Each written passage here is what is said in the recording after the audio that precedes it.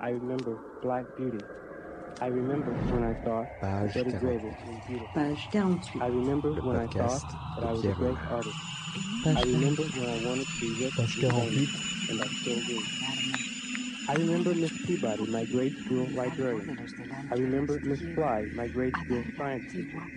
I remember a very poor boy who had to wear his sister's blouses to school. I remember Easter. Once upon a time, there Garde que sa façon de dire soit adéquate à sa situation essentielle dans le monde.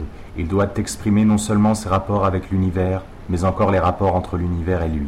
Si, poltron moi-même, j'adopte le ton héroïque, je commets une erreur de style.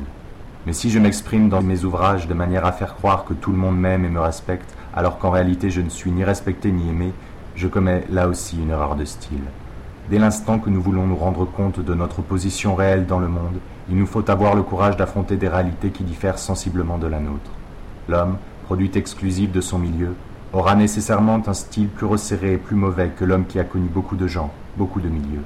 Or, ce qui rend les poètes importuns et carrément pénibles, ce n'est pas seulement leur piété stérile et sans compensation, le fait de se consacrer corps et âme à la poésie, mais encore leur politique d'autruche face à la réalité, car ils la repoussent d'un geste farouche, ils refusent de la voir, et ils se forcent à rentrer en transe, à s'éblouir, ils se mettent dans un état dionysiaque qui, loin d'être une force, est une faiblesse.